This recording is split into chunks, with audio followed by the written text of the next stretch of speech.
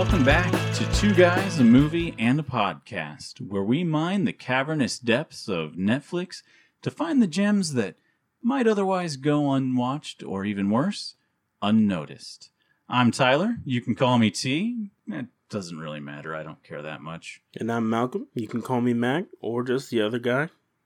All right, Mac, we have returned for another week. Hopefully all of our audience has returned with us. Yes, welcome back. And if you're new to the show, this is a good place to start. I'm not going to lie, the first 3 episodes, a little bit rough. First 2 for sure. You can go back and listen to the Perfect Day one and probably be okay. But you're not missing a whole lot with Caliber. Certainly not missing much with As Above, So Below. And honestly, I mean, if you want to skip it, just skip it. All right, how about we get into this movie? Tonight, we are talking about Wind River. And I got to say, Mac brought his A game on this one. This movie is excellent. It comes to us, better get your time machine, because this one comes to us all the way from the year 2017. That was a while. It feels like it's been a while. It runs at 1 hour and 46 minutes, so a good amount of time. It currently sits on Metacritic at 73, which is pretty favorable, and currently ranks at 7.7 out of 10 on IMDb, which of course is also favorable.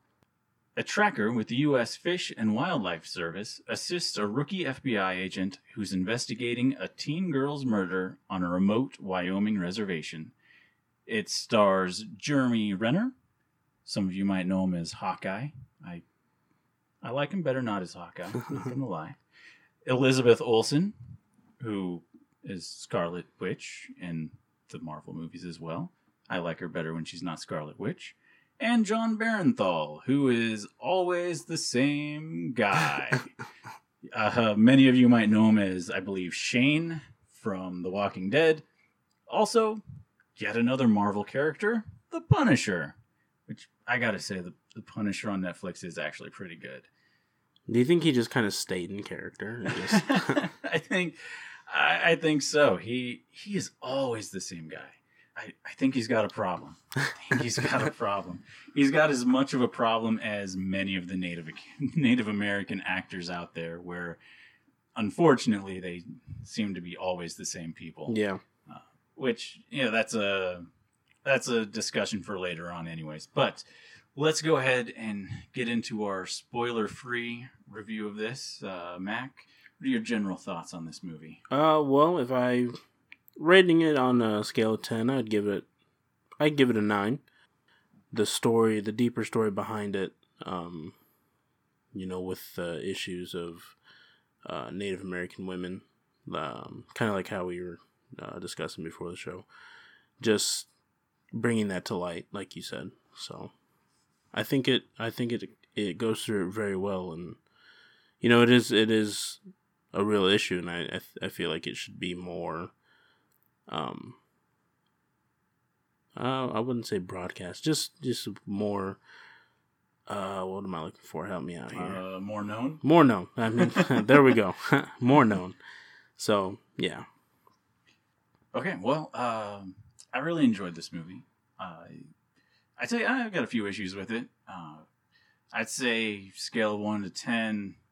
I'm slightly less favorable than Mac. I call it a 7. Ooh. It's not terrible. I'm not. I mean, 7's favorable. 7's pretty good. It's solid. I mean, if it was a scale of 1 to 5, it'd be a 4.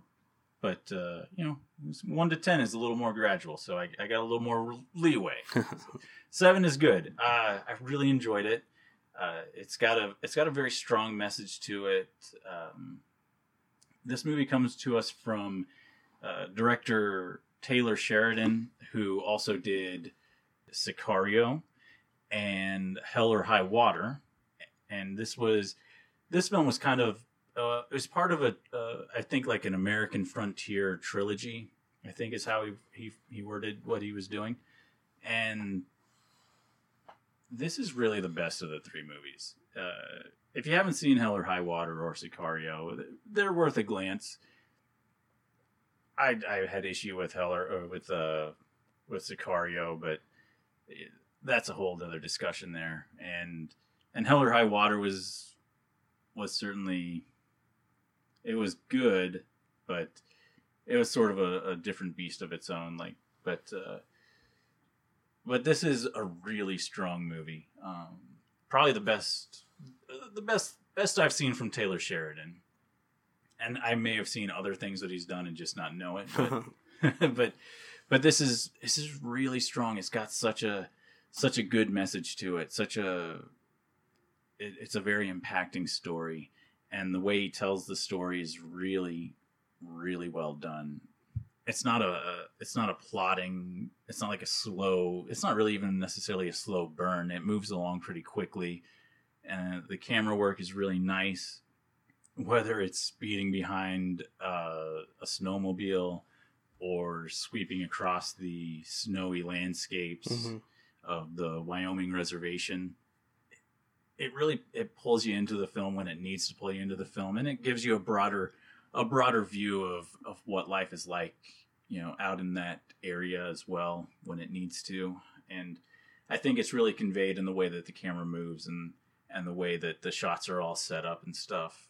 You really get an idea for how harsh this terrain is. Yeah. I mean, half the movie takes place in a blizzard. Maybe not half the movie, but a significant portion of the movie takes place in a blizzard. Good portion of it. It's got a really awesome art style to it. Everything is very crisp and contrasty, whether it's the white snow against the darkening sky, or Jeremy Renner's white and green and black camouflage while he's hunting. This is a movie that is made for a really nice high def screen. I say that I watched it on my phone. I wish I would have watched it on my TV though, because it screams. If you watch this on your phone, you are truly doing yourself a disservice. Right. It's made for a bigger screen. Yeah, and I watched it here on the smart TV that we have, and I agree. You're right. It with that, it shows the crisp camera work, and the setting is just it's beautiful. Honestly, it is. I mean, like I said, it's got an awesome style. It's very stark. It does a good job of, and maybe that, I'm sure that's intentional. Taylor Sheridan knows exactly what he's doing when he's making a movie, but it does a really good job of showing. I mean, I feel like I keep repeating myself, but it does a good job of showing that not only is the photography stark and the style stark, but really the people and the environment that they're in. Whether it's a physical environment or whether it's their emotional state of being, everything is very stark. I just can't say that word enough, I guess. But yeah, it's really good. It does move along pretty good. Like I said, it's 147. So it's a good way to spend your afternoon. You're not going to feel good. It won't make you feel good. Even when the characters are doing good things, you're still kind of going to feel a little bit grimy about it. And that's the whole point of the movie too, is to show that life isn't pretty for, it's not all roses for all the people involved. The reason I don't give it an 8 or even a 9 or a higher, is mostly that it's got some issues with characters. Jeremy Renner, his character is really strong. You get a lot of reasons to care about him, and then you don't get a whole lot of reasons to care about anybody else. Right. Yeah. A lot of the other characters kind of fall a little bit flat, and almost feel like they're just there to kind of supplement his story. And we'll get into some other things too when we get into the spoiler section as well. I take issue with kind of the way the story was set up. I think that it kind of does itself a disservice, the message it's sending, as far as not giving you enough reason to care about this poor girl that is brutalized. So anyways, those are my general thoughts on the movie. Again, that's was a 9 for Mac. 9 for me. 9 for Mac, and a 7 for me. Both very solid scores, and we're going to go ahead and start into the spoiler conversation now. So if you are worried about spoilers, you might want to tune out now. Come back when you see the movie and hear what we have to say about it, or not. We'll never really know for sure. But we're going to assume you come back, and we thank you for that. So go watch it. We'll wait. Don't worry.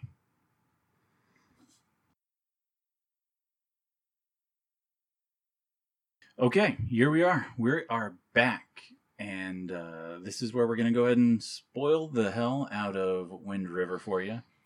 And if you're just tuning in, again, one more time, spoiler warning. We are going to be getting into the movie and kind of our thoughts on it and what goes on in the movie. So now's your chance. Yes. There's really not a whole, kind of like the last episode with The Perfect Day. There's very little to really spoil about this movie. It is a murder mystery, but it's not a whodunit. You don't. There's and I feel like that's kind of a commendable part of the story. Is a lot of the times you get something like this, and you are presented with a cast of characters, and you're constantly thinking, oh, was it this person? It might have been this person. Oh, no, it could have been that person. Oh, no, it could have been that person. This film kind of just cuts to the point. Yeah. They're solving the mystery pretty efficiently. Maybe not quickly, because, like I said, it's an hour and 47 minutes. But they're doing it pretty efficiently. And you're not, like I said, you're not presented with a lot of characters to be guessing. And it's really good that they don't do that, because I think it would detract from the larger message of the film. Right, yeah. I mean, this film isn't about who kills the people. It's about how justice is served, and or in many cases, how justice isn't served. Because if you're not aware, Wind River, I was not aware of this when I started watching the movie. I thought Wind River was just the name of a river. It is the name of a Native American reservation, and it's the namesake of the film, and and the whole thing is really about what happens on the res and how it is or is not dealt with. Many times in very unfortunate circumstances and unfortunate ways. Yeah, and I mean, like you said, it's not revolved around who did it. It's mainly because, this is the issue. Why is it happening? Exactly. It starts out like a crime procedural, where you see somebody, they're injured. Next thing you know, they're dead. Mm-hmm. Somebody discovers the body. And then the mystery ensues, and that kind of disappointed me when I started it. I was kind of like, oh, I don't know about this, but it really, that's the end of the procedural part of it. I mean, we were talking before the show about how this film reminds me a lot of the show Longmire, which is on Netflix. This movie could really actually pass as a very long episode, or even really an entire season of Longmire. It takes place in the same area. It deals with a lot of the same themes. It has a lot of the same actors, which is, maybe speaking to a broader point about Native American actors. Unfortunately, there seems to be a very finite amount of Native American actors out there. And also, unfortunately, when you see a Native American actor on screen, it's because they're Native American. You don't ever see them cast. You don't see them cast for things that, or you very seldom seem to see them cast as just regular people. Right. That like everything that they play in it has to be because their character is Native American. Like it, whatever they do, whatever the situation is, it's because of the fact that they're Native American. Exactly. And I think that's really unfortunate too, because there's so many excellent actors in this film that were in the aforementioned Longmire and other various movies and TV shows as well, that you really wish you could see in other things where they're not just there because they need a Native American for a role. Right. And like I said, that's unfortunate, but I suppose it is what it is. And it results in kind of a distraction to me because as I'm watching this, I see all these actors, and I'm like, oh, there's Jeremy Renner. He's Hawkeye. He's the guy from this movie and that movie and this movie, and he's this character and that character, and then you see, oh, there's this guy. Yeah. And he's that guy that played the Native American in this show. But just strictly Native American. He wasn't a different character. He was just strictly Native American. Right. The film does have a really important message, to kind of steer us back onto track. It has like this really important thing where it focuses on, like we mentioned, it focuses really on what it's like on the res. Life kind of seems to suck on the res. You get white people that show up and they don't seem to have to follow the same rules, and they suffer very few consequences, and it's very bleak. And the whole film's tone is pretty bleak as well. Going back to my word of the day, stark. But it's very powerful though. And like I said, you get a lot of reason to care about Jeremy Renner. Yeah. His daughter was his daughter was killed, right? Yes. His daughter was killed, and is it his son or is it his nephew that he's made? Oh, it's his son. It's his son. Yep. Okay. For some reason, I somehow must have missed that it was his son. Yeah. But he's got this. His son, and you just have a lot of reasons to care about him, and it does a good job of making sure you know where he's coming from and why he cares so much about what's happening on the res. I don't know if I buy him as a Native American, though. At one point in the movie, he mentions that his family was like relegated to the reservation and forced into this land, and I don't know if I buy Jeremy Renner as a Native American. It just doesn't work for me. And I don't know if that sounds racist, but I just don't see him as a Native American. Even if he is, he could be like 100% Cherokee or something, and I still don't see him as a Native American. Well, and I think like we were talking before the show, for you use the example, your last name being Martinez, but everyone makes the assumption that you're Hispanic, but on the outside, which I think you're right is kind of, in a way, kind of just messed up, For all the listeners, my last name is Martinez, and I'm pretty white. So it's kind of a weird world that I live in. People want to know if I speak Spanish. They seem disappointed that I don't look Mexican. All I'm going to say on my half is that you hear my voice now, but when you see me, you're going to think that I'm supposed to sound a different way. But we'll throw some pictures of us of ourselves up on the Instagram sometime. Oh yeah. Yeah, it moves along okay. Like I said, it doesn't really slow down. It keeps going. It doesn't necessarily go at a super fast pace. Yeah. I mean, it's 147, and it feels like 147.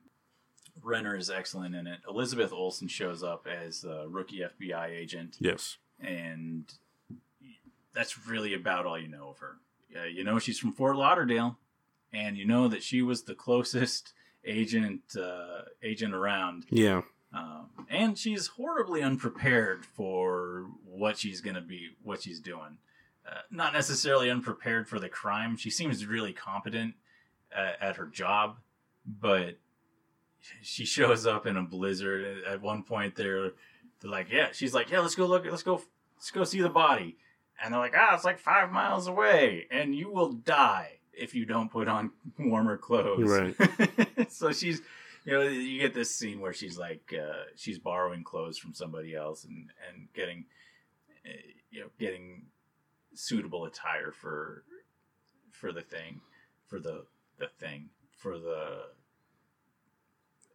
crime scene and what she needs to do. In that scene too, you kind of, when she is getting the clothes, she's using clothes from the family. I believe it was the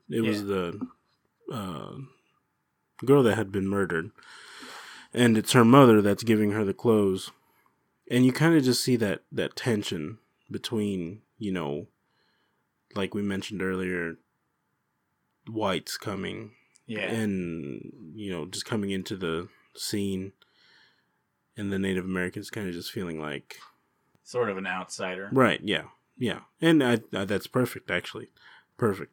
Just her being an outsider, and the way you can see that they're treating her like, you don't know what it's like over here, so don't try and just assume that you can tackle this whole investigation and figure it out. So, but I think that was a good point in the movie, just kind of showing that. Yeah, and I would imagine that's probably about what it's actually like. I mean, I don't know for sure. I've never been on an Indian reservation. I've never lived that life, but from what I understand about how accurately this film depicts life on the res, I think that's probably about what it's actually like. But it does say something about Jeremy Renner's character where he's kind of happy that she's there. He seems he's very willing to help her, and he really, by the end of the film, he really, really cares about her. And it shows throughout like the whole thing too, but certainly by the time the film's over, he cares significantly more about her, and I mean, we'll get into that a little bit later too. But there's a very touching scene at the end with him and her, and she's a good contrast to him, but still, she feels kind of supplementary to him, right? Yeah, because you don't really know anything. You have no. If she dies, it's like, well, Elizabeth Olsen died. If she's shot or something, I don't know how heartbroken I would be if something bad happened to her, because there's really not a whole lot to connect to with her, and I don't really know what you would do to remedy that without making the film even longer. There's not a lot of, there's very few things in here that are unnecessary. There's no filler or anything, and it's still 147. So I don't know how you would manage to make a movie that moves along at a good pace and still make you care about, still give you plenty of reasons to care about Elizabeth Olsen. Mm-hmm.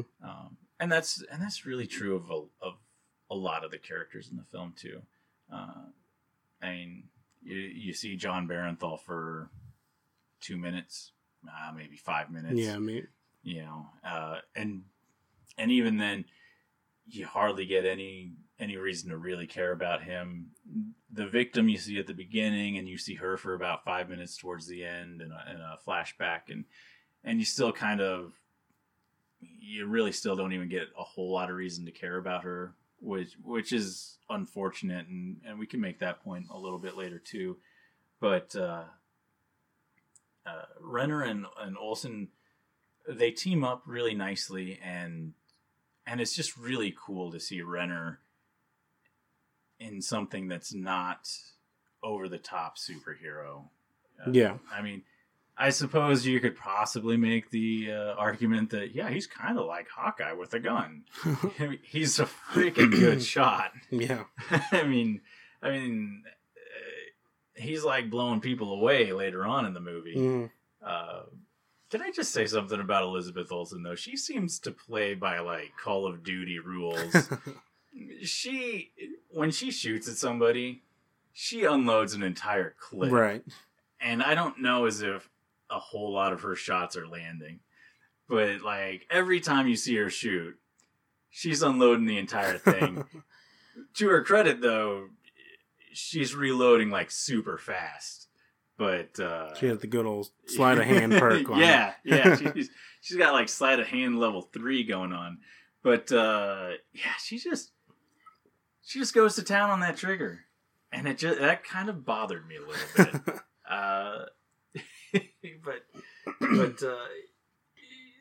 I suppose that's really neither here nor there. There's a few moments of real tension with her and her surroundings. She is clearly a fish out of water. I mean, I don't know as if they necessarily do a good job of explaining that she's a rookie. I mean, you kind of get the idea that like I said, she's clearly a fish out of water. She shows up with not the right clothes. Yeah. She doesn't exactly know what it's like on the res. But really, for all I know, for all the viewer knows, she could be an excellent agent in Fort Lauderdale. So I don't really necessarily know if I would call her a rookie. I don't think it emphasizes her being a rookie as much as it does her being an outsider. Yeah. And maybe that's why they make her unload entire clips, because maybe she's just like, she's so green that she panics or something. She's just hoping to hit something. Yeah. Mac, have you ever seen Silence of the Lambs? I have. Okay, good. I can still be your friend. That's one of the few that I've said yes to. There's a moment that is very Silence of the Lambs-esque to me, where she goes into like this house. It's like a meth house or something. You know, there's a junkie in there, and she goes in and she's kind of scrambling around, and she's having a hard time finding her footing, and it's very, very tense. And I was watching that, and I was like, she looks and feels like a young Jodie Foster in Silence of the Lambs, and in that moment, and it really is probably one of the better moments for her in the film. I mean, she's pretty strong throughout, but that's probably my favorite thing about my favorite Elizabeth Olsen moment in the whole thing. And that's where she first fires her gun too. So right. Yeah. So, like I said, I feel like that was just kind of distracting to me though. But very nicely done. Very good performance on her part. There's a lot of Native Americans cast in this that you've probably seen in other things as Native Americans, but they all do very well. I apologize sincerely for not knowing any of their names. I probably could have checked IMDb, but I probably wouldn't have remembered their names. And I'll throw a picture of my notes on Instagram sometime. My notes are on a small, very worn out index card. I tend to run out of room if I write too many names down. Yeah. But Yeah, everyone is really good though. I mean, there's not a bad performance to be had in this film. There's really not a whole lot to the cast though. It's mostly Renner and Olsen, and you get the sheriff. The sheriff is in a lot of the scenes as well. The sheriff, and then the father of the young lady that was murdered. Yes, yeah. He shows up at the beginning and then again at the end for a bit. But it's mostly Olsen and Renner. But by the time you get to, I don't know, even halfway through the movie, they've established a pretty strong connection. Yeah. And that really is a large portion of what makes the movie work is their very strong connection. And just kind of when they find that second body, I think is when, because they end up finding another body, and it ends up being the young lady. What, I can't remember her name. Natalie. Natalie was the name of the female that was murdered. Okay. And they find her boyfriend also murdered. John Barenthal. Yes, John Barenthal. Although he doesn't look like John Barenthal anymore. But that's kind of how they make the link, to basically who did it. And then that really just kind of leads us. I mean, as soon as they discover him, they've got a pretty good idea where to go, and then that leads to really some really weird things to me. I'm not entirely sure what. Maybe I wasn't paying enough attention. What exactly was Barenthal's job? What were they doing out there? I believe they were drilling something. Okay. It was an oil drilling camp. Okay. And they all had trailers down there where they were sleeping, and kind of the flashback goes to that when they find his body is he comes back to his trailer and Natalie's sitting there waiting for him. And they're kind of just laying there conversing with each other, and his co-workers come back and they're all drunk and rowdy, and kind of just start trying to mess with Natalie, and they're really just ruining the moment. I don't think they have any malicious intent. Yeah. I mean, just being drunk, Yeah. Being drunk and wild. I will say this about the murderer, about the drunk guy murderer. That is probably the best drunk performance I've ever seen in my life. I don't like drunk people. I hate being around drunk people, and I don't watch a whole lot of movies where you're watching a lot of drunk people. But that guy, if he wasn't liquored up in real life when he shot that scene, he did excellent. Right. He was dead on drunk, which really makes you hate the character that much more. I mean, you got plenty of reason to hate that guy to begin with, but he's sitting there on the corner of the bed, and he's like, "What you got under those sheets?" and that scene. I just want to say this about how they go about this flashback. I understand that you do it in a flashback because you want to save that for a twist, but I feel like it kind of does a disservice to the larger point that the film's trying to make. Because you don't really get any sense of who these characters are. Mm-hmm. It really makes the victim look kind of faceless. Even when you meet her in this flashback, it doesn't make her look like necessarily a good person. I mean, it doesn't make her look like a bad person, but it doesn't give you any real reason to actually care about her. You don't get a sense of who she really is. Right. she's this young woman that is, that's in love with a driller, and that's all. It's really all she is. You get a little bit at the beginning, where they're interviewing her dad and stuff, and they're asking questions, and you get a little bit of a sense of who she is and why you should care. But largely, I feel like they make her just sort of a faceless victim. Yeah.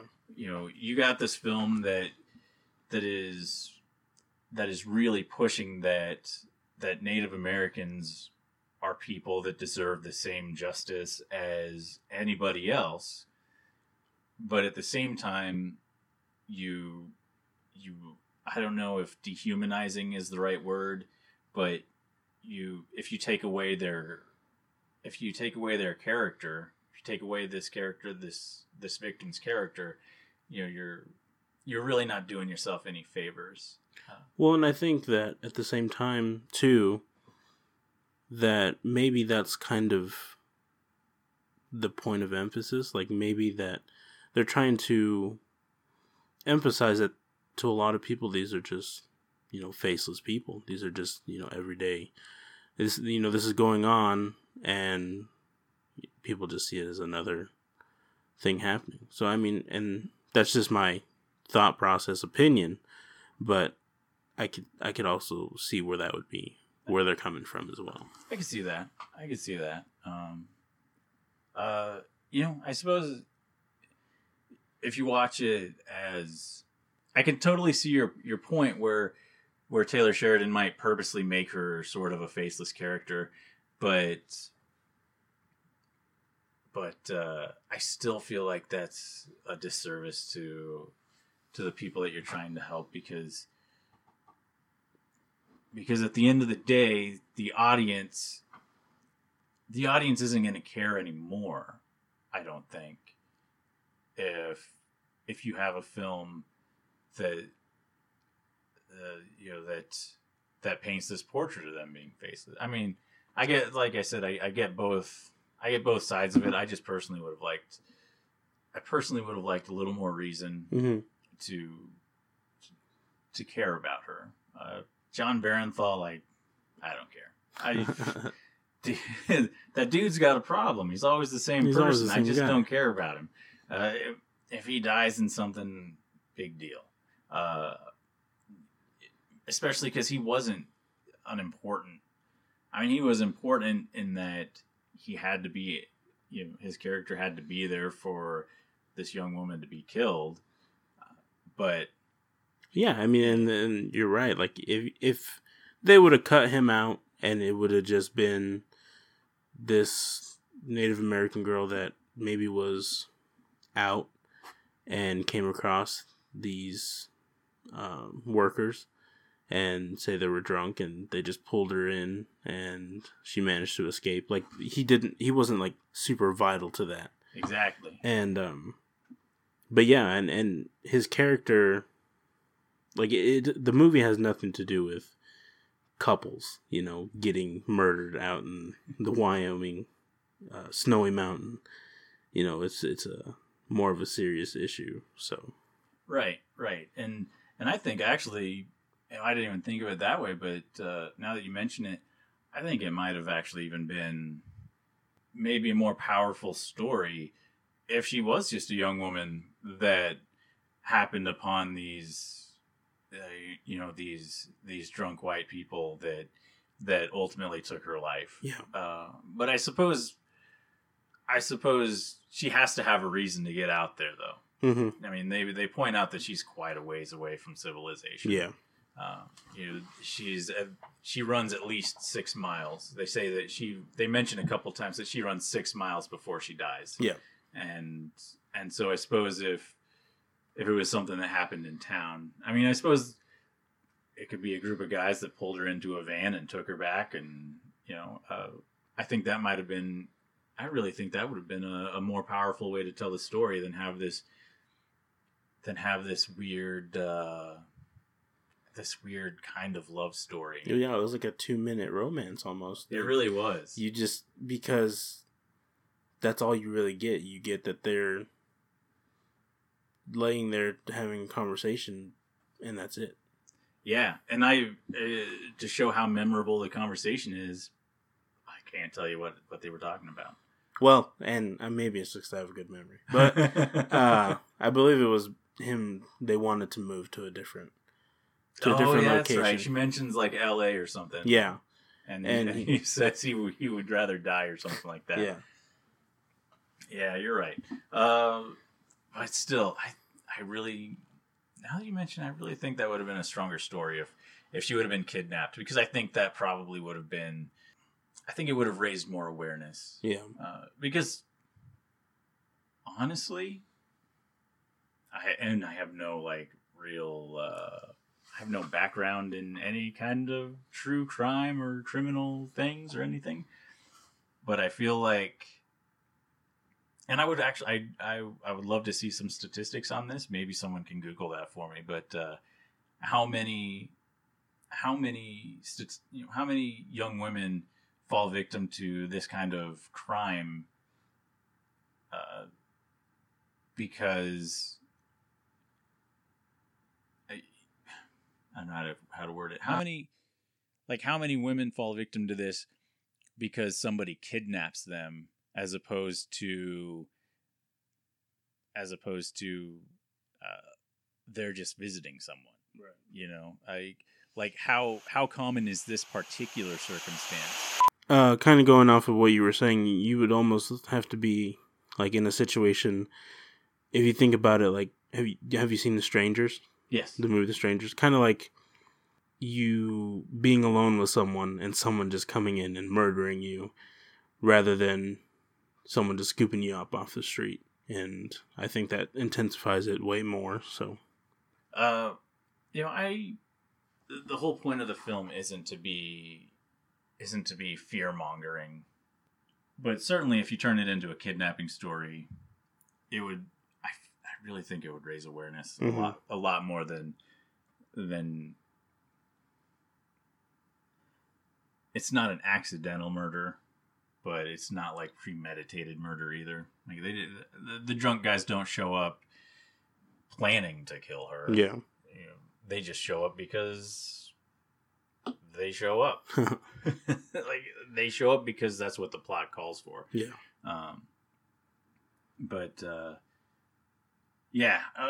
Anyways, back to my main point was that I just wish there was more of a reason to care about her, and I don't think that they do any justice to make you care about her, and by kind of making her more faceless like that, I feel like they missed out a little bit. Yeah. It could have been a 9. It could even have been a 10 had they just given me something else to hold on to for her. It's a tragedy. It's a tragedy when somebody is murdered. It's a tragedy when somebody is brutalized in the way that she's brutalized. But I don't know. I just feel like ultimately her fate feels less tragic than it really was. Yeah. Or really should be. And at the end of the movie, they give you a statistic. They tell you like 6,000. Like nobody keeps track of Native American women going missing. Like 6,000 of them go missing every year, and they do, and they point that out. But if one of those 6,000 is kind of a faceless, dull character, yeah, it shows. There's a screen that comes up and it says that the statistics are kept for every group of people that are every group of people, missing people except Native American women, and no one knows how many there are. So I think it kind of does a disservice by doing that. I do like the ending of it though. Oh yeah. Again, this is one of those things where it probably could have ended 5 minutes sooner and I'd been okay. He gets the drunk guy. God, I don't know who the actor is that plays this drunk guy, but he is on top of it. He's such a. He plays a perfect drunk, and then he just kind of goes crazy. He's out, Well, and it almost seemed like he was ready for the police to come knocking at his door. Yeah. Because once that whole situation kind of comes to light, when Elizabeth Olsen's knocking on the door, he's just ready there with the shotgun and blows her back. Yeah, and a flak jacket. Yeah. Yeah, let's go back to that for a minute. That is one of the best moments of the whole movie is when they get to like the drilling camp or whatever you want to call it. Mm-hmm.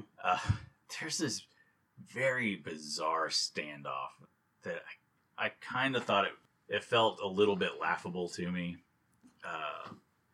where they're walking with they're like, have you seen this guy? I'm like, oh yeah, he's in his cabin or whatever, or he's in his trailer, whatever it is, and they're going there, and one of the cops freaks out, and he's like, why are you flanking me? Yeah, why are you flanking me? And like, it just comes out of nowhere that he thinks that he's, and when he probably was being flanked, Well, it kind of seemed like all the officers were in the middle, and the workers were kind of like perimetered around him. So, like, when he did say that, I was like, oh, he kind of is just trailing behind him. Yeah, and then everybody pulls their guns.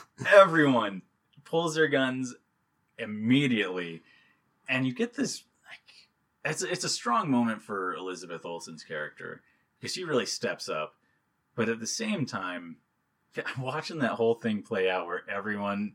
There's like 10 people there, and they're all pointing guns all over the place.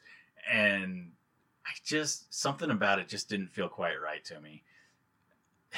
And there's moments like that, not exactly like that, but there's moments that feel out of place in other Taylor Sheridan things like Sicario and Hell or High Water, where he seems to have this thing where he thinks something's going to be cooler than it is. Mm-hmm. And maybe it is cooler than it is. Maybe it's plenty cool, but it just doesn't hit me right. Right. Maybe it hits everybody else right. I don't know. But just that weird standoff. It just, like I said, it leads into a really good moment with Olsen where she pulls her badge out. She's like, I'm the freaking FBI. Mm-hmm. You guys got to do what I say because I have jurisdiction here. Right.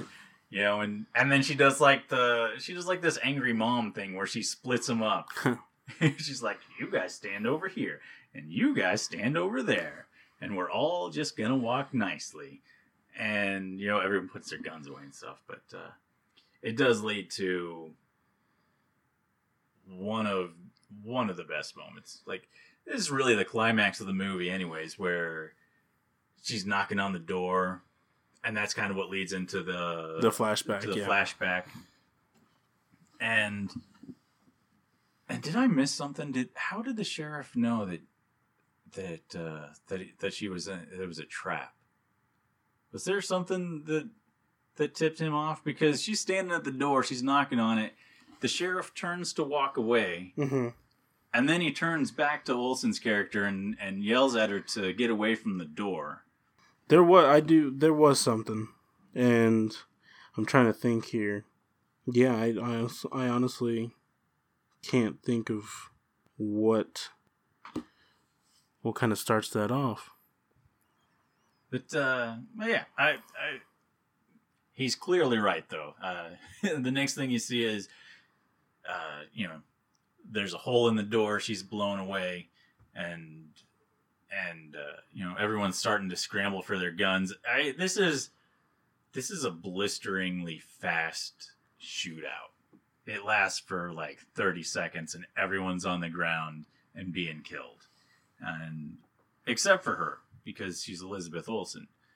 And you see that the guy's inside the cabin, and you're right, like you said. He clearly knows that they're on to him. Mm-hmm. He's got the shotgun. He's waiting at the door. He's got the flak jacket on, and he makes a run for it. And I really like this part where, again, she's like under the trailer, unloads an entire clip. This is like, I think this might even be like the third clip of the movie for her. because I think she unloads a clip as soon as the shootout starts, and then she loads her gun again, I think, and gets under the trailer. There's even a point where she's like checking to see if she has more clips, and she's like, "I'm out." Yeah, and then Renner shows like they start getting just picked off, and it's probably my favorite part of the entire thing is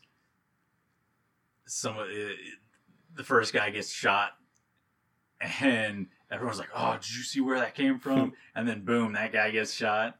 And then there's like the people in the cabin, they get shot and they're like flying all over. Right, it kind of gives you that kind of like a Tarantino type thing where they're just exploding everywhere. Like there's a part where the guy gets shot through he's in the cabin, he gets shot through the window, and he like flips over, lands on a table and breaks it, which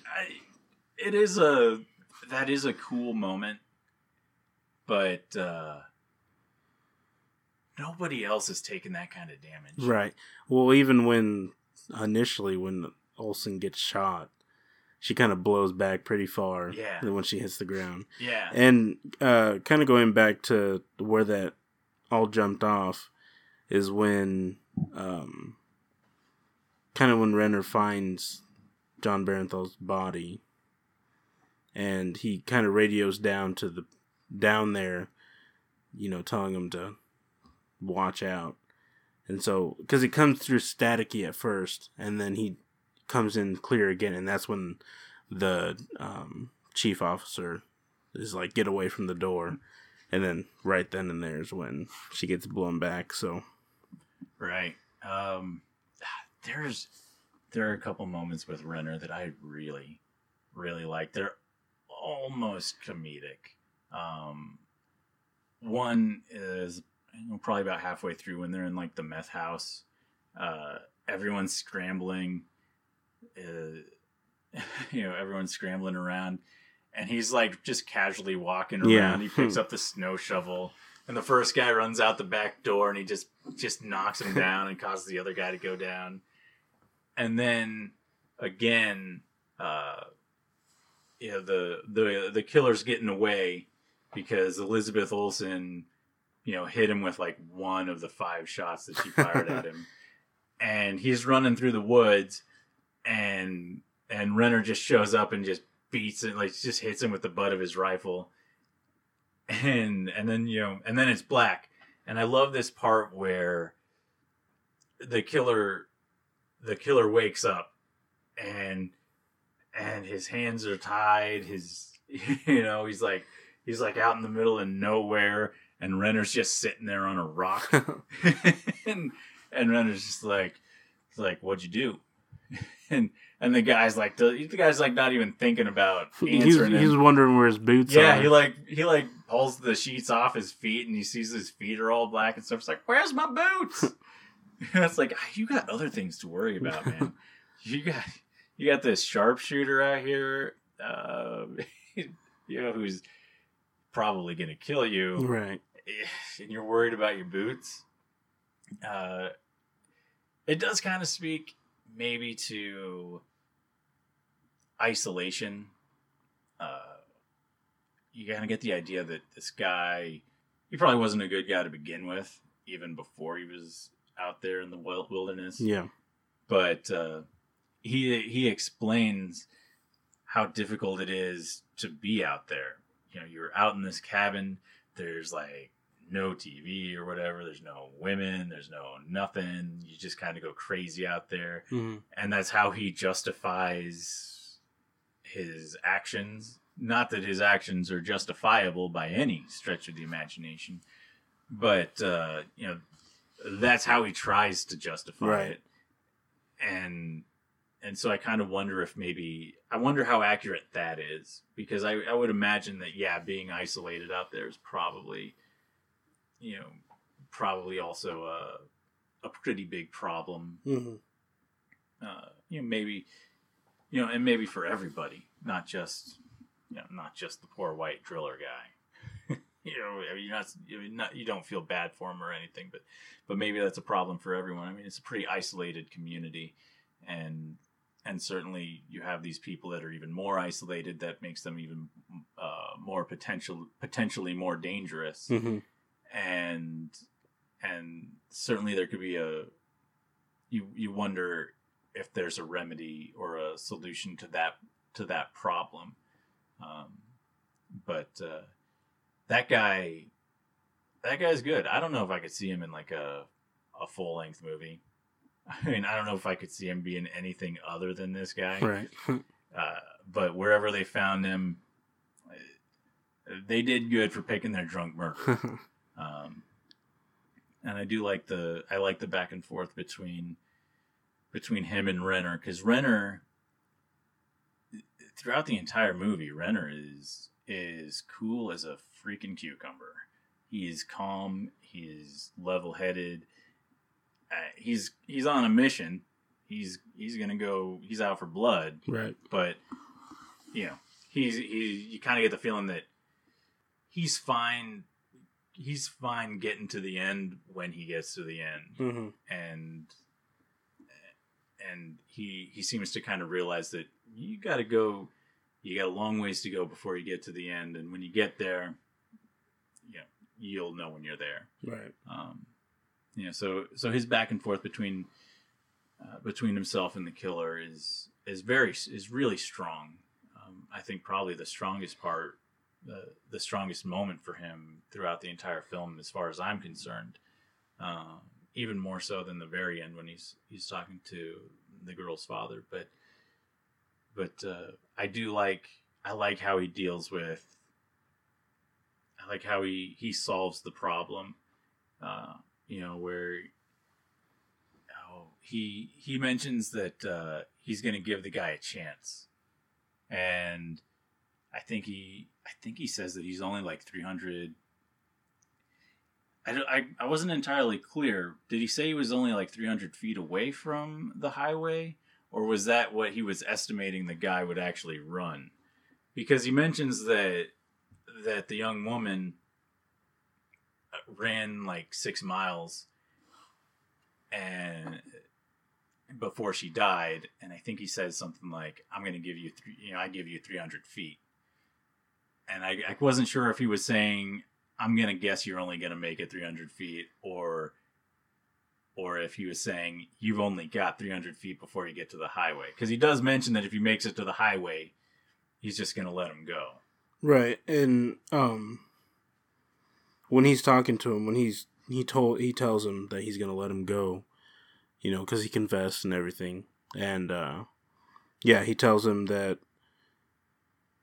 Well, first he tells him that she ran 6 miles before she finally had fell and died. But he said that he would only give him. He thought that he would only make it 600 feet. Okay. Before he thought the killer would die. All right. Yeah, that was a pretty good moment. I was kind of like the moment where he puts the rifle up to the guy's ear and just fires a shot. He's like, "You better go." And I would have been okay if the film would have ended right there with the guy running and just falling dead in the snow. I think it would have been okay. They go on a little bit further where it's nice, I guess. You get a little bit of, he goes home and he sees all the pictures of his son and stuff and his son's artwork and all this stuff. And he has this nice moment with the young woman's husband, father. Yeah. and the father asks him, "Well, how did he go out?" And he says, "With a whimper." And that was a nice moment, but I still personally would have preferred it end with the guy dying in the snow. Mm-hmm. I don't know if I really needed. It's nice to see that the father got closure, but I don't know if I needed to see the closure as somebody watching it. Right. And there was a scene I really liked towards the end, where he's in the house and he's looking for the father of Natalie. And he's kind of just looking around and he sees her old high school pictures. And up until this point, I don't think that it had really shown that Natalie and Renner's daughter were actually really close friends. But in that scene, there's a lot of pictures of those two together, and you know, the camera pans on his face, and you kind of just feel that emotion where, you know, that's where one of the many moments that you can care about him, because you can see like he also kind of has closure, right? You know, the same situation, right? So. Well, no, I guess there is. I almost forgot there's the scene. So maybe I retract my statement. I would have been okay if it would have ended in this with the guy dying in the snow, but I do like the scene where he's in the hospital with Olsen's character. Mm-hmm. That is some of Olsen's best work in that like 2-minute scene, maybe 3-minute scene.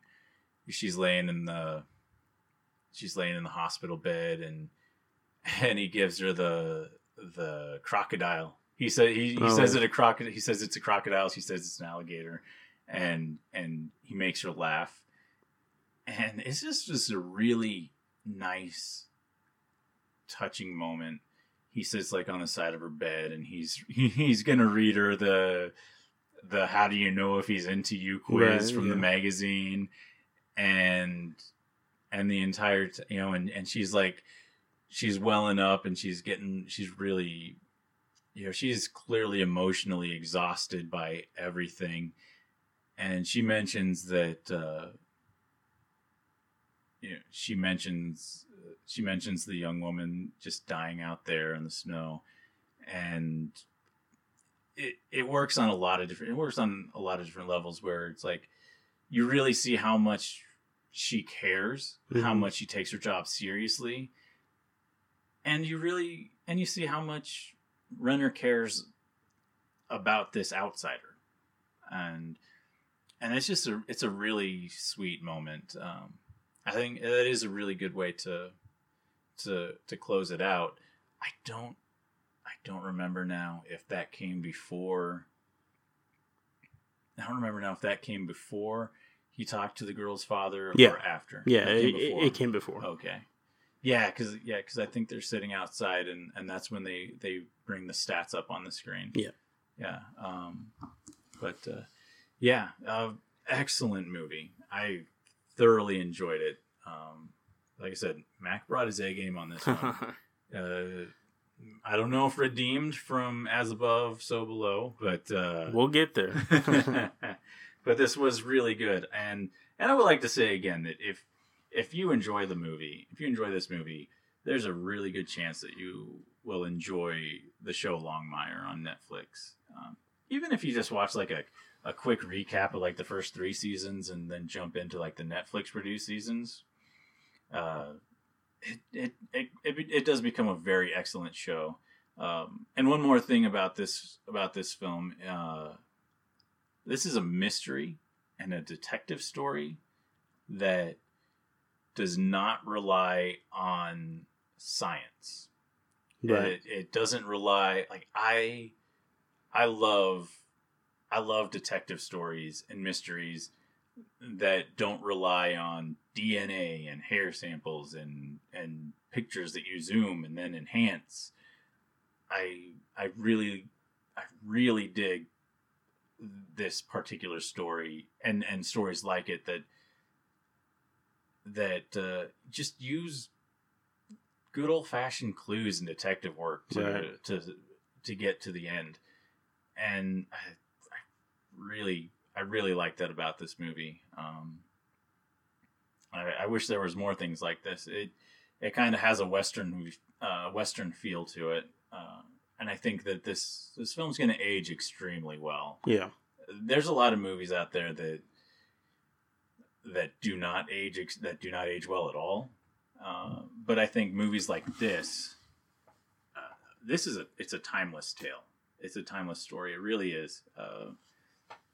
10 years from now, Wind River is going to look and be as important, and